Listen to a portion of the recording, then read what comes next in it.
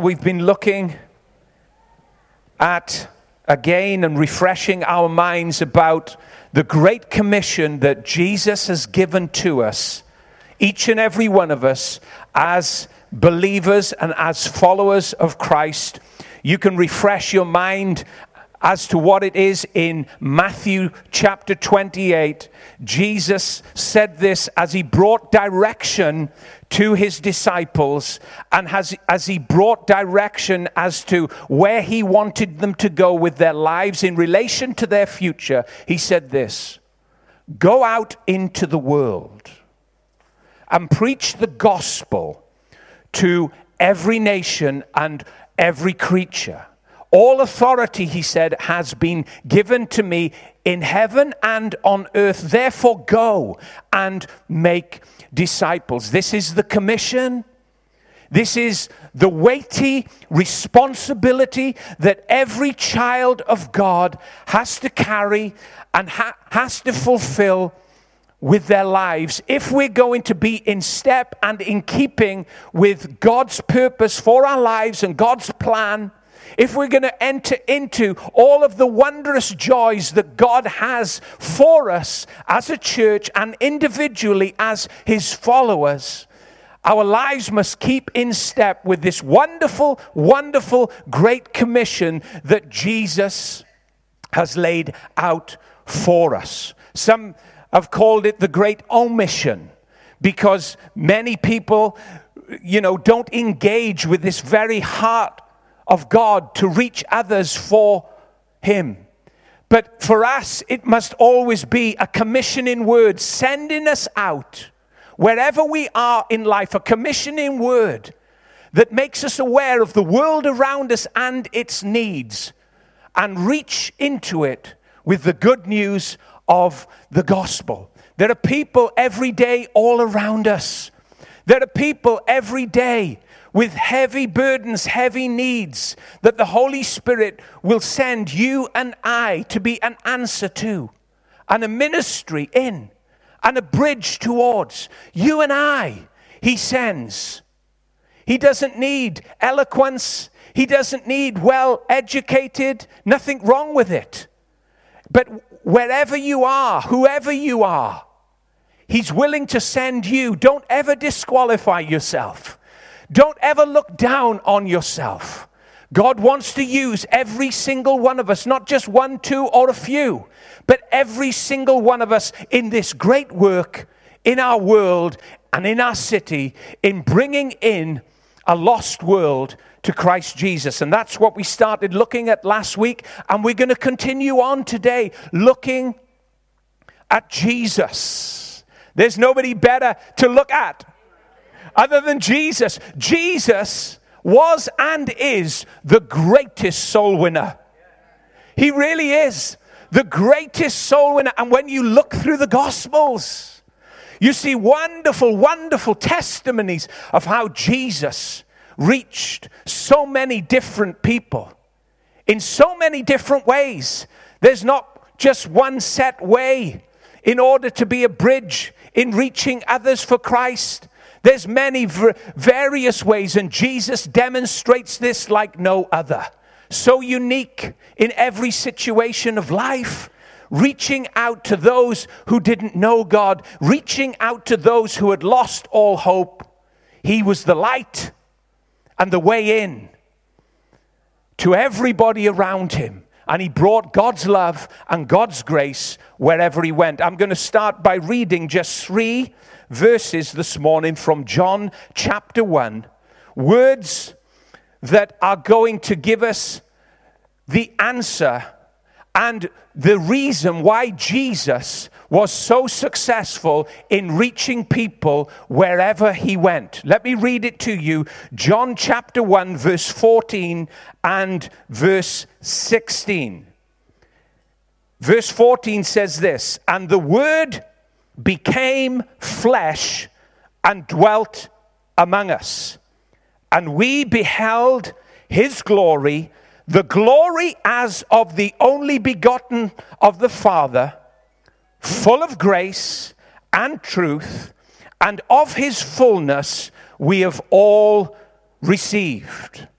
John the Apostle tells us that the most prominent hallmark of Jesus when you met him was that he was full of grace and full of truth. These were the most prominent, the most obvious characteristics of Jesus that anyone and everyone experienced when they were in his presence. Grace flowed out of him. Grace was everywhere when he was in the midst. When he was with lost people, he didn't argue with them. Sometimes he challenged people. Sometimes he brought direction and correction as he spoke the truth. But the most prominent characteristic and quality of Jesus was this: that he was full of grace and full of truth. You know, our world doesn't need people wagging their finger at them. Our world does not need people shouting and condemning and judging them. That is not the spirit of Christ. It really isn't. It really isn't. The overriding characteristic and quality of Jesus Christ, as John saw it, was this: he's full of glory. We beheld this glory, not one that had come to condemn, not one that had come to judge, but one that was full of grace and truth, and we beheld it wherever we went with him. Whether it was up and down the highways and byways of life, whether it was in homes, whether it was in the religious institutions and temples and synagogues, wherever he was, grace flowed. The endless supply of God's grace and favor and blessing just came out of him. Wherever he was, and whatever situation he was in, that was the most prominent feature of Jesus. Why could he be trusted with such power? Why could he be trusted with such authority? Why did the power of God move so mightily in Jesus' life? I believe because he was full of grace. He could be trusted with that power. He could be trusted with that authority and that wisdom that nobody could contend with. He could be trusted with authority because the fullness of God's grace was manifest in the only begotten Son of God, the Word made flesh. And the outcome of it all was that people were blessed, healed, made whole, delivered. Jesus is the greatest soul winner. Jesus is, he is the one that reaches anyone and everyone and has the answer for all of the complexities of life. That's what you see in Christ when you go through the Gospels. Now, we may sit here today and think, well, that's great for Jesus. He's the Word made flesh. He's God in the midst. He's the sinless Lamb of God. But my life in comparison to Jesus is disconnected. My life in comparison to Jesus is a far cry away from it. Well,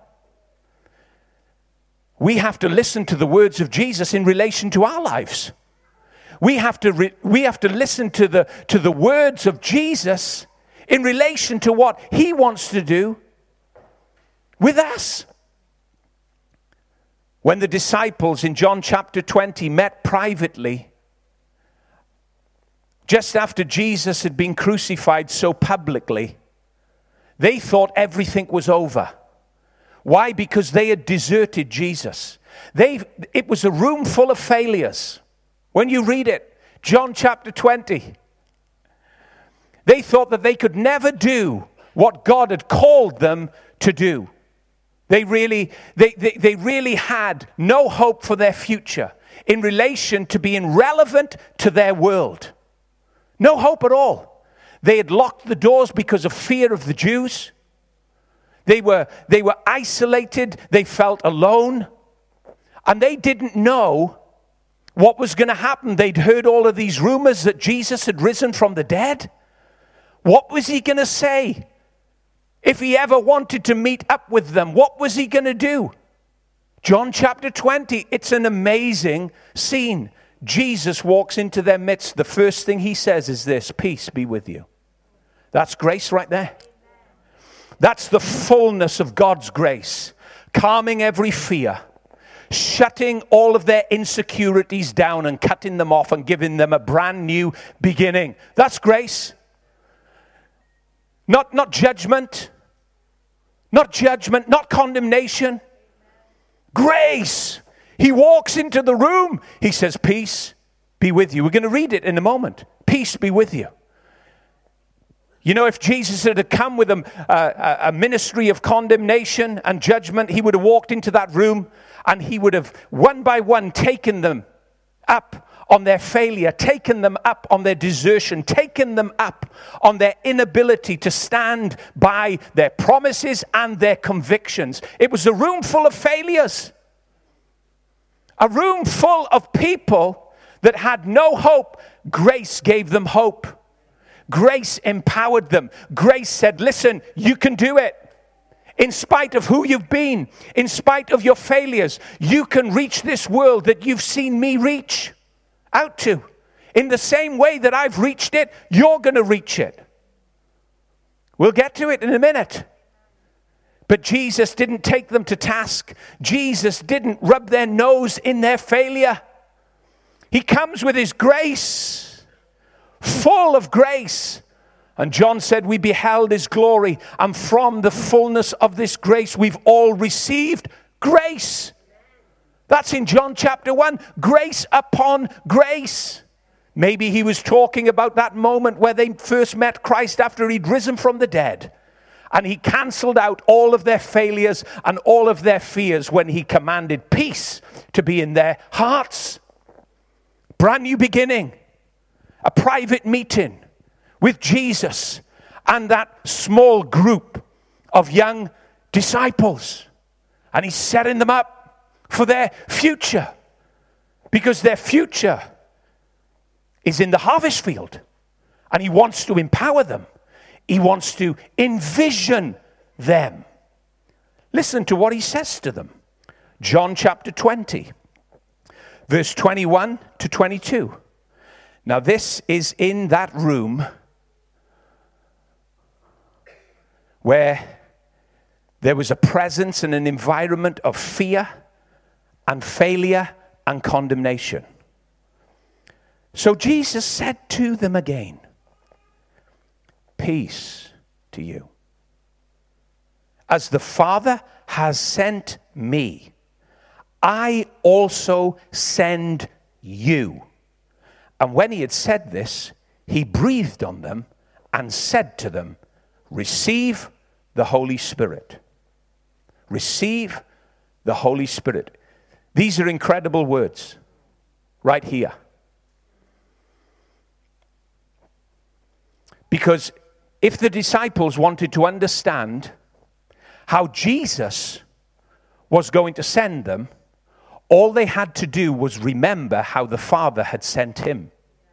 They simply had to remember all of the things and experiences and outflows of grace that had occurred over the previous 3 years in people's lives as they'd watched Jesus, anointed by the Spirit, empowered by the Father to heal, deliver, and bring in the harvest. Jesus said, just exactly how you have seen the Father send me into the highways and the byways, exactly how you've seen the Father send me into this harvest field, so I am sending you. It's not going to be any different.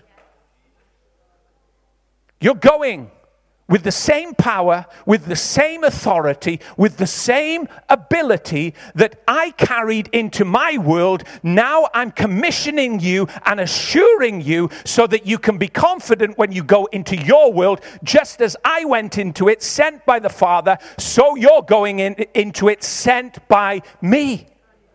And this is the confidence that you and I have. It really is. Because this has not changed. This has not changed for you and I. So the question is, how did the Father send Jesus? How did he send him? If we want to know how Jesus wants to send us, how did the Father send Jesus? Well, you look through the Gospels and you see an open record of how the Father sent the Son. You see, like John openly declares in his first Gospel, we beheld his glory. He was full of grace. The Father sent the Son into a world that was bound by the law, that was bound by strict rules and religion, that was dark and chaotic like our times. The Father sent his Son into our world, not full of judgment, not full of condemnation, not going up and down the highways and the byways critiquing people's lives. He sent him into our world full of grace. In John chapter 3, verse 17, I believe it is. Verse 16 we know well. Verse 17 says this, for the Father did not send the Son into the world to condemn it, but to save it. There's no condemnation coming from this mission, coming from this mandate that Jesus had from the Father. And as the Father sent the Son, so the Son sends us. And we do not go with a ministry of condemnation into our world.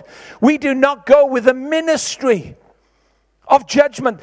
Paul said later in his epistles, we have the ministry of reconciliation. That means that our ministry to others is that we repair, we reconcile the relationship between people that have a broken connection with God.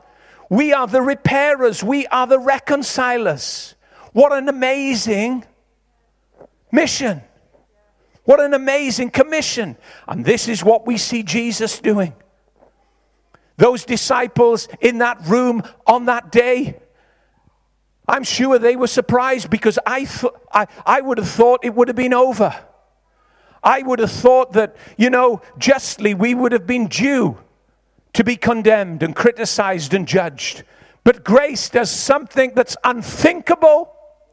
Grace walks into the room and says peace. Grace walks into the room and doesn't even refer to the past, but points them to their future, which is glorious, thrilling, and fulfilling. And that's the same for you and I. What a wonderful, beautiful commission that we have. And I want to excite your heart. I want to excite your heart for the people that are around you. I want to excite your heart again for you to understand that God, by his Son, is sending you out just like the Father sent the Son. He really is. He sends us out with grace. In John chapter 1, you can read it. It's in the Bible, and it's really important if we need to make the adjustments in our mind that we make them according to God's word, not according to what I'm saying, but make them according to God's word. John makes it very clear. He said, the law was given by Moses, but grace and truth came by Jesus Christ. He brings about a very clear distinction as to what the law is and as to what grace and truth is. Jesus ushered in what we know as the New Covenant, the New Testament. And he brought in the grace of God and lavished it over our world. And we are still in that new covenant. Within this time in which God allows our world to continue, we are still under the time of grace whereby people can receive Christ as they believe on him and make him their Savior. We have the role, we have the mission to take this gospel of grace and share it with others. What a wonderful privilege. And I know it's so encouraging to hear many testimonies about how we all get opportunities in life to lead others to Christ. It really is a wonderful, wonderful blessing to have those opportunities whereby the Holy Spirit leads us and helps us and enables us to bring another to Jesus. There is nothing like it. There really isn't. Now, I want to give you 4 observations that I've made about God's grace, about this grace that Jesus was full of, that he took into every situation that he was in. 4 observations about God's grace as it moved and worked through Jesus for us to understand exactly how the Father sent the Son, in order for us to understand how the Son sends us. 4 observations. We're going to just look at 2 today and maybe 2 next week. But let me just outline these 4 observations for you today about the grace of God. You'll recognize them. They're self-explanatory. But you'll recognize them in your own experience of life. First observation: grace cannot be defined, only displayed. Secondly, grace never holds our history against us. Thirdly, the third observation that we see in this grace that Jesus carried and that we carry is that grace reaches out to the unreachable. And finally, grace is the missing ingredient. Now, we're just going to pick up on the first 2 today and maybe look at the remaining 2 next week. But the grace of God is so vast, is so beyond what we can understand. It's impossible. Let's look at this first point. It's impossible to define it. Grace cannot be defined, only displayed. The grace that Jesus was full of, he was grace personified. Okay? The grace that Jesus was full of is beyond definition. It can only be displayed. Look through the Bible for a definition about the grace of God. You won't find one. You won't find a definition as to what grace is. All you will find is page after page, record after record, testimony after testimony, is a display regarding this grace. The Bible displays grace in what it does. The Bible displays grace in the lives that it enriches, but it's impossible to define it. John, when talking about this grace, said, we beheld it, it was glorious, and he was full of it. We beheld it, it was glorious, and he was full of it. And then in all of the Gospels, you just see this grace unpacking itself in every form of life experience, from the lowest to the highest, doing incredible things. You can't define the grace of God, but it's wonderful when we see it displayed. It really is. On Thursday night in our Connect, or Wednesday night in our Connect group, we were reading our stories book, and if you've been reading the stories in Connect, it was Paul and Hillary's story this week. And what an incredible story. Their life testimony together as a couple. We read it. We read the scriptures relating to it. What a display of God's grace. Trophies of his grace. Without his grace, they testified their lives were broken. Their lives were completely chaotic. Their lives were in a mess. But as the grace of God came into their lives, oh, the beauty, oh, the amazing wonder, and the restoration, and the renewal, and the future that they have.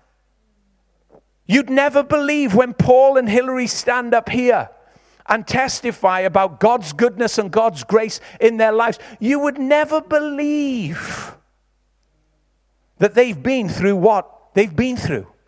Why? Because His grace restores all the years that the locusts have eaten. His grace takes us from death to life. His grace takes us from darkness to light. His grace does all of this. Grace displayed. You look around the room, you hear the stories of other people, and oh, how this grace has moved so unusually and so uniquely in everybody's life, so specifically. No two stories are the same. No two life situations are alike.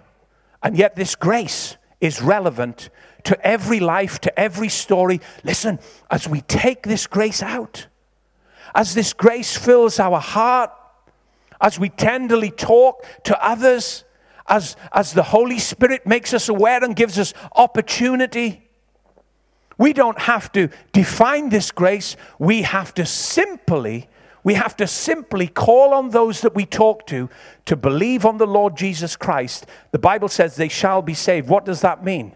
They become an object of His grace, an object of His glory for Him to pour in all of the Bible calls it the riches of God's grace.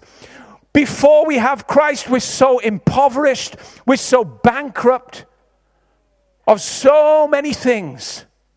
But the moment we place our faith, not change our behavior, but place our faith in Jesus Christ, all of the riches of His goodness, of His grace are poured into our lives.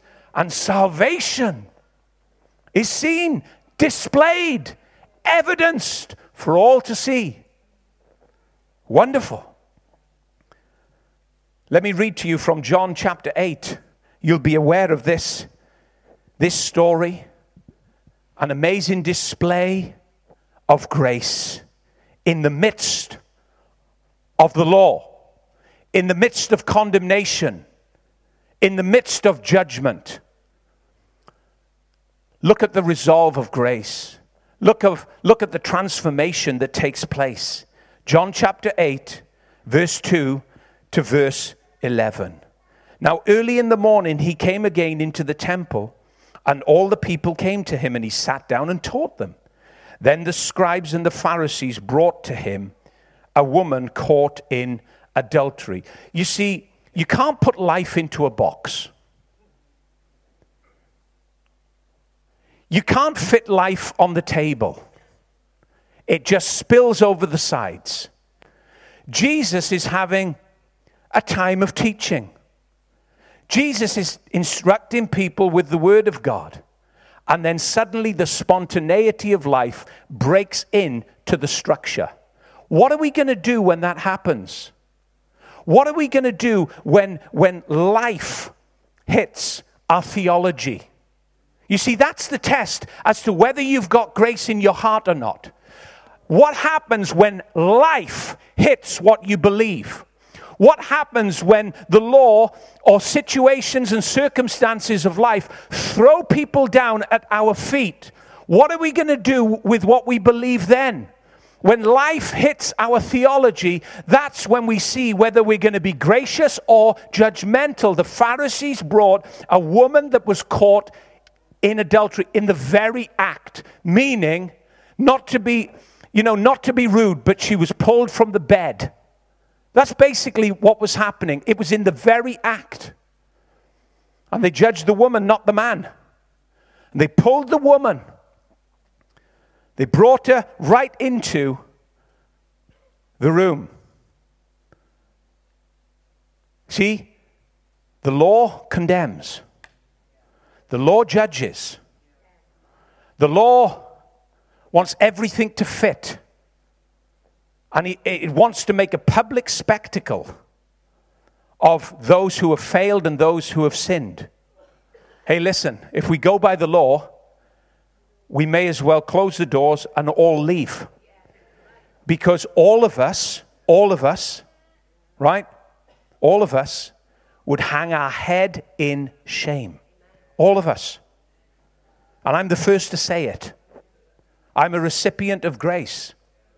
I really am. So she was caught in adultery when they had set her in the midst. Oh man, this was their moment. They were going to catch Jesus. They'd thought about this. There's no way that he has the wisdom to get around the intricacies of the law that's been set by Moses. No way. One man, the God-man, Jesus, full of grace and truth, in a nation that is full of religious rules, controlled by Pharisees and Sadducees, not understanding the purposes of God and the time of change that had come in their midst. When they had set her in the midst, they said to him, my God, what audacity. Teacher, this woman was caught in adultery in the very act. Now Moses in the law commanded us that she should be stoned. But what do you say? This they said, testing him, that they might have something of which to accuse him. But Jesus stooped down and wrote on the ground with his finger, as though he did not hear them. So when they continued asking him, he raised himself up and said to them, he who is without sin among you, let him throw a stone at her first. And again he stooped down and wrote on the ground. Then those who heard it, being convicted by their conscience, went out one by one, beginning with the oldest even to the least. And Jesus was left alone.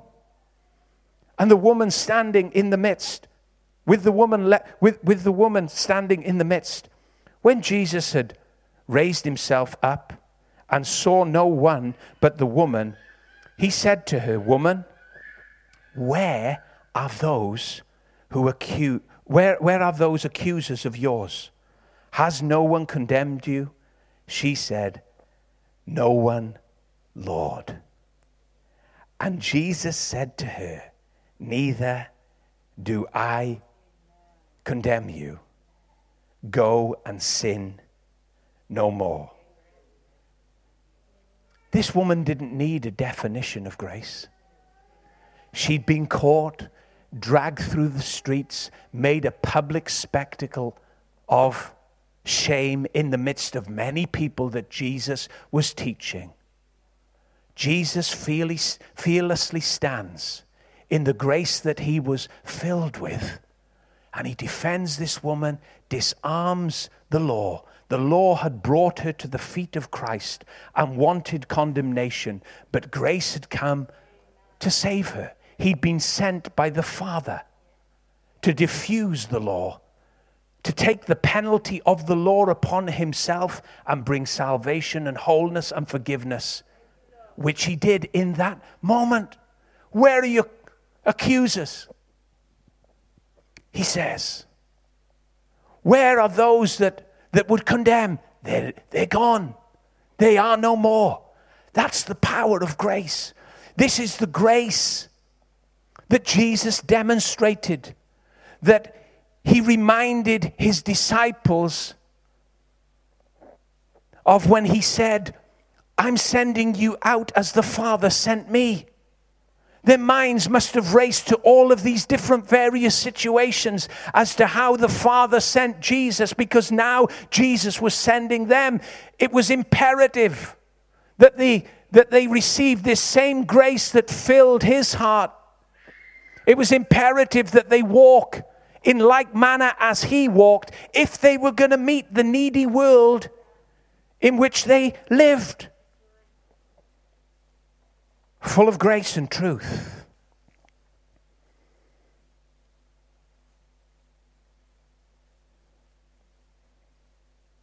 Grace cannot be defined, only displayed.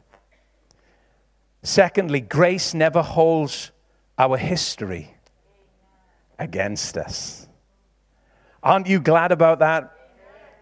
grace never holds your history against you. Now, this is true of both Old Testament and New Testament. In the Old Testament, for instance, God said, as far as the east is from the west, I will remember your sin no more. What's that? Grace. That's grace right there. Not holding the history of his people against them, but forgiving them. God, right back in the beginning, in the Old Testament, said to Moses that he was slow to anger, rich in mercy, full of great love. What's that? Grace. Jeremiah, as he left Jerusalem, as it was ransacked by the Babylonian army, looked at the devastation and the destruction of the temple and all of the people scattered and being led away into exile for 70 years, said the steadfast love in the midst of all of that disaster, the steadfast love of the Lord never ceases, his mercies never come to an end. They are new every morning. They were going towards Babylon, thousands of miles away, to live for 70 years. But as they went, what was God doing? He was saying, I'm gracious towards you, even though you've brought this about on yourself. God is a God of grace, not a God of judgment, not a God of condemnation, not in the time in which we live anyway. Yes, there will be a judgment, but not at this period, until God says that this period of grace is closed. We are to be gracious to the world about us. We are to be gracious to the men and women that we see every day in our workplaces, in our homes and families. The grace of God must be the foremost quality characteristic of our lives that people experience if we are going to be a light in their darkness as Jesus was a light in his world. Grace never holds our history against us. Mark chapter 2 shows us this very, very powerfully. Let me read it to you. Verse 3 to verse 12. Mark chapter 2, it says this. Then they came to him bringing a paralytic who was carried by 4 men. And when they could not come near him because of the crowd, they uncovered the roof where he was. So when they had broken through, they let down the bed on which the paralytic was lying. When Jesus saw their faith, he said to the paralytic, your son, your sins are forgiven. And some of the scribes were sitting there and reasoning in their hearts, why does this man speak blasphemies like this? Who can forgive sins but God alone? But immediately, when Jesus perceived in his spirit that they reasoned thus within themselves, he said to them, why do you reason about these things in your hearts? Which is easier, to say to the paralytic, your sins are forgiven, or to say, arise, take your bed and walk? But that you may know that the Son of Man has power on earth to forgive sins. He said to the paralytic, I say to you, arise, take up your bed, and go to your house. Immediately he arose, took up his bed, and went out of the presence of them all, so that they were all amazed and glorified God, saying, we never saw anything like this. What's the message that comes from this man's life? What's the message from this situation that we see in Mark chapter 2 to us today as we go out from our world, from this place into our world? What's the message? Every single one of us see people every day paralyzed by life. Not necessarily physically in the condition that this man was in, but we could name many situations that people are just bedridden in their life because of the choices that they've made. Bedridden, paralyzed by a series of choices that have been wrong.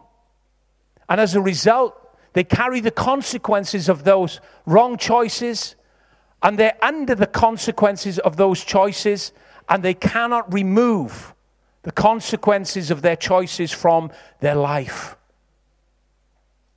This man was lowered before Jesus. Jesus forgave him his sin. What's that grace? That's the grace of God. Forgiving his sin, salvation. And then suddenly there's a murmur. And you know, the grace of God is so radical that these men, these religious men that were in the room, actually called Jesus a blasphemer.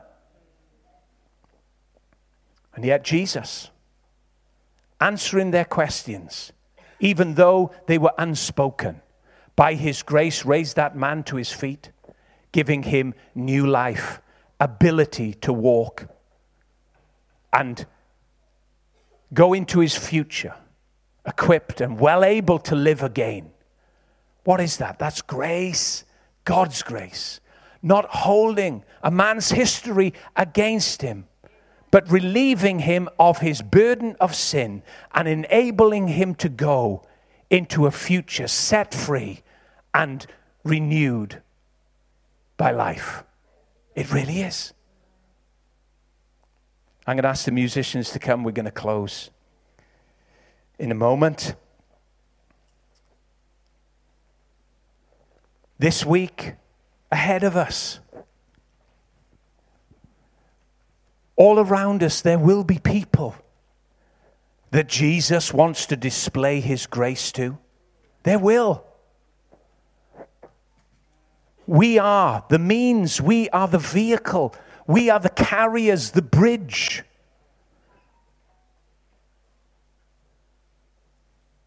The ambassadors, the Bible calls us, that take this good news to a lost world. You say, but Dave, I'm not really sure how to do that. I understand that. We all understand that. We all understand the pressures. We all understand the ridicule, the rejection, sometimes the negativity that comes as a result of us sharing our faith. But do you know, as we do it, as we look for those opportunities and ask the Holy Spirit to enable us to take hold of them and labor in them and with them, I believe that we're going to see people receive the good news of the gospel of his grace. And we're going to see people come, just like that woman, from under the condemning, harsh environment of judgment, set free from accusations from the past, set free from the guilt and the shame that's attached to their lives. He set us free of shame. He set us free of guilt. He's removed things from our past just like he did in that woman's life. And I believe as we tenderly talk to people and gently encourage them to believe on the Lord Jesus Christ with simplicity, like those early disciples did, we will see a display of God's grace in the lives of people. And also, we're going to see powerful encounters, powerful testimonies. As we simply hold forth, this is what the Bible says, holding forth the word of life, not the word of condemnation, not the word of judgment, not the word of criticism, holding forth the word of life. You can only hold forth the word of life to a lost world when the grace of God is filling your heart and your mind. Holding forth the word of life. We're going to see those that are paralyzed by life situations, bound, imprisoned, captive by wrong choices, held by consequences that they can't set themselves free from. We are going to see it with our eyes.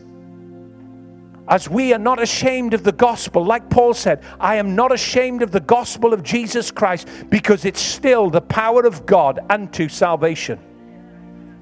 It really is. And as we use our voice and our witness is a very, very important element in all of this. As we use our voice, not to carry condemning words, not to carry judgmental words, not to, my God, if people had to judge me, I would have been in a real mess.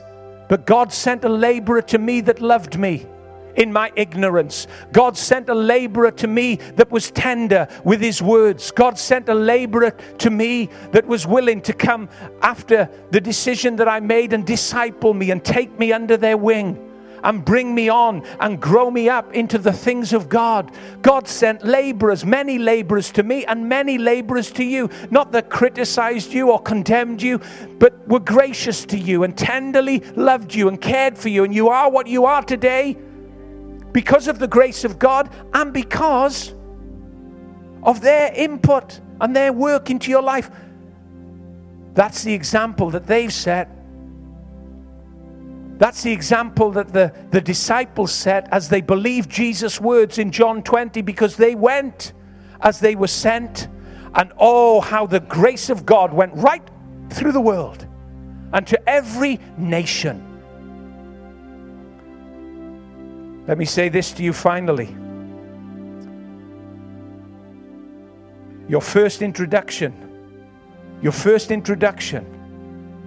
to salvation was through grace.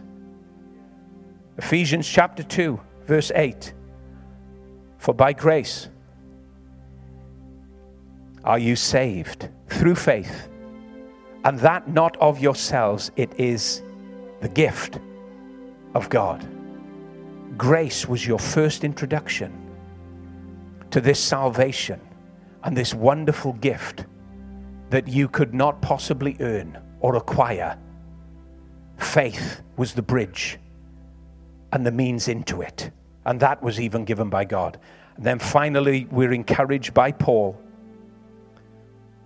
as he speaks in 2 Corinthians chapter 8, verse 7. To abound in grace, to abound in it. Go out into your world and abound in grace. Go out into your workplace, just abound in grace.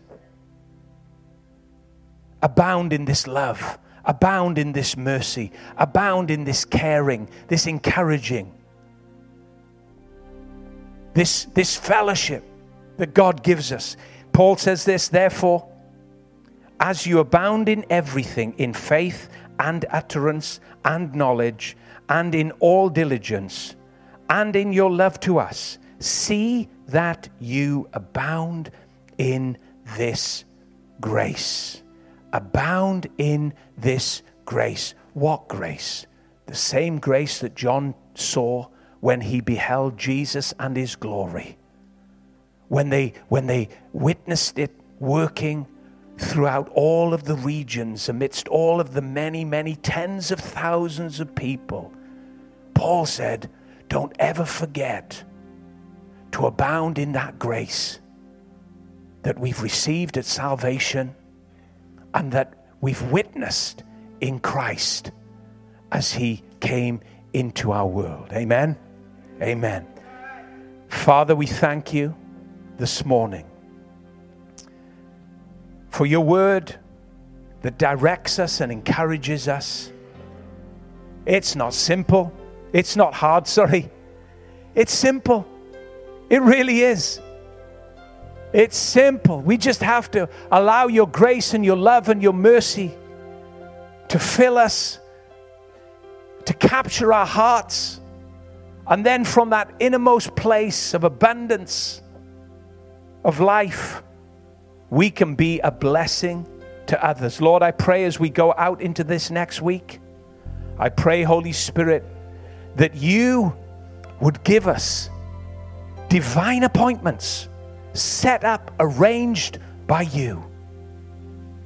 And Lord, I pray that our voice would tenderly speak your word, apply your word, pour in the oil and the wine, and bandage the wounds of the world around us, we pray, through our hands, through our involvement and the actions that we display in Jesus' name. And all God's people said, I'm going to ask you to stand to your feet. Listen, let's be expectant. We're going to sing, but let's be expectant for this week ahead to reach those beyond our lives as we go out into the world. God bless you.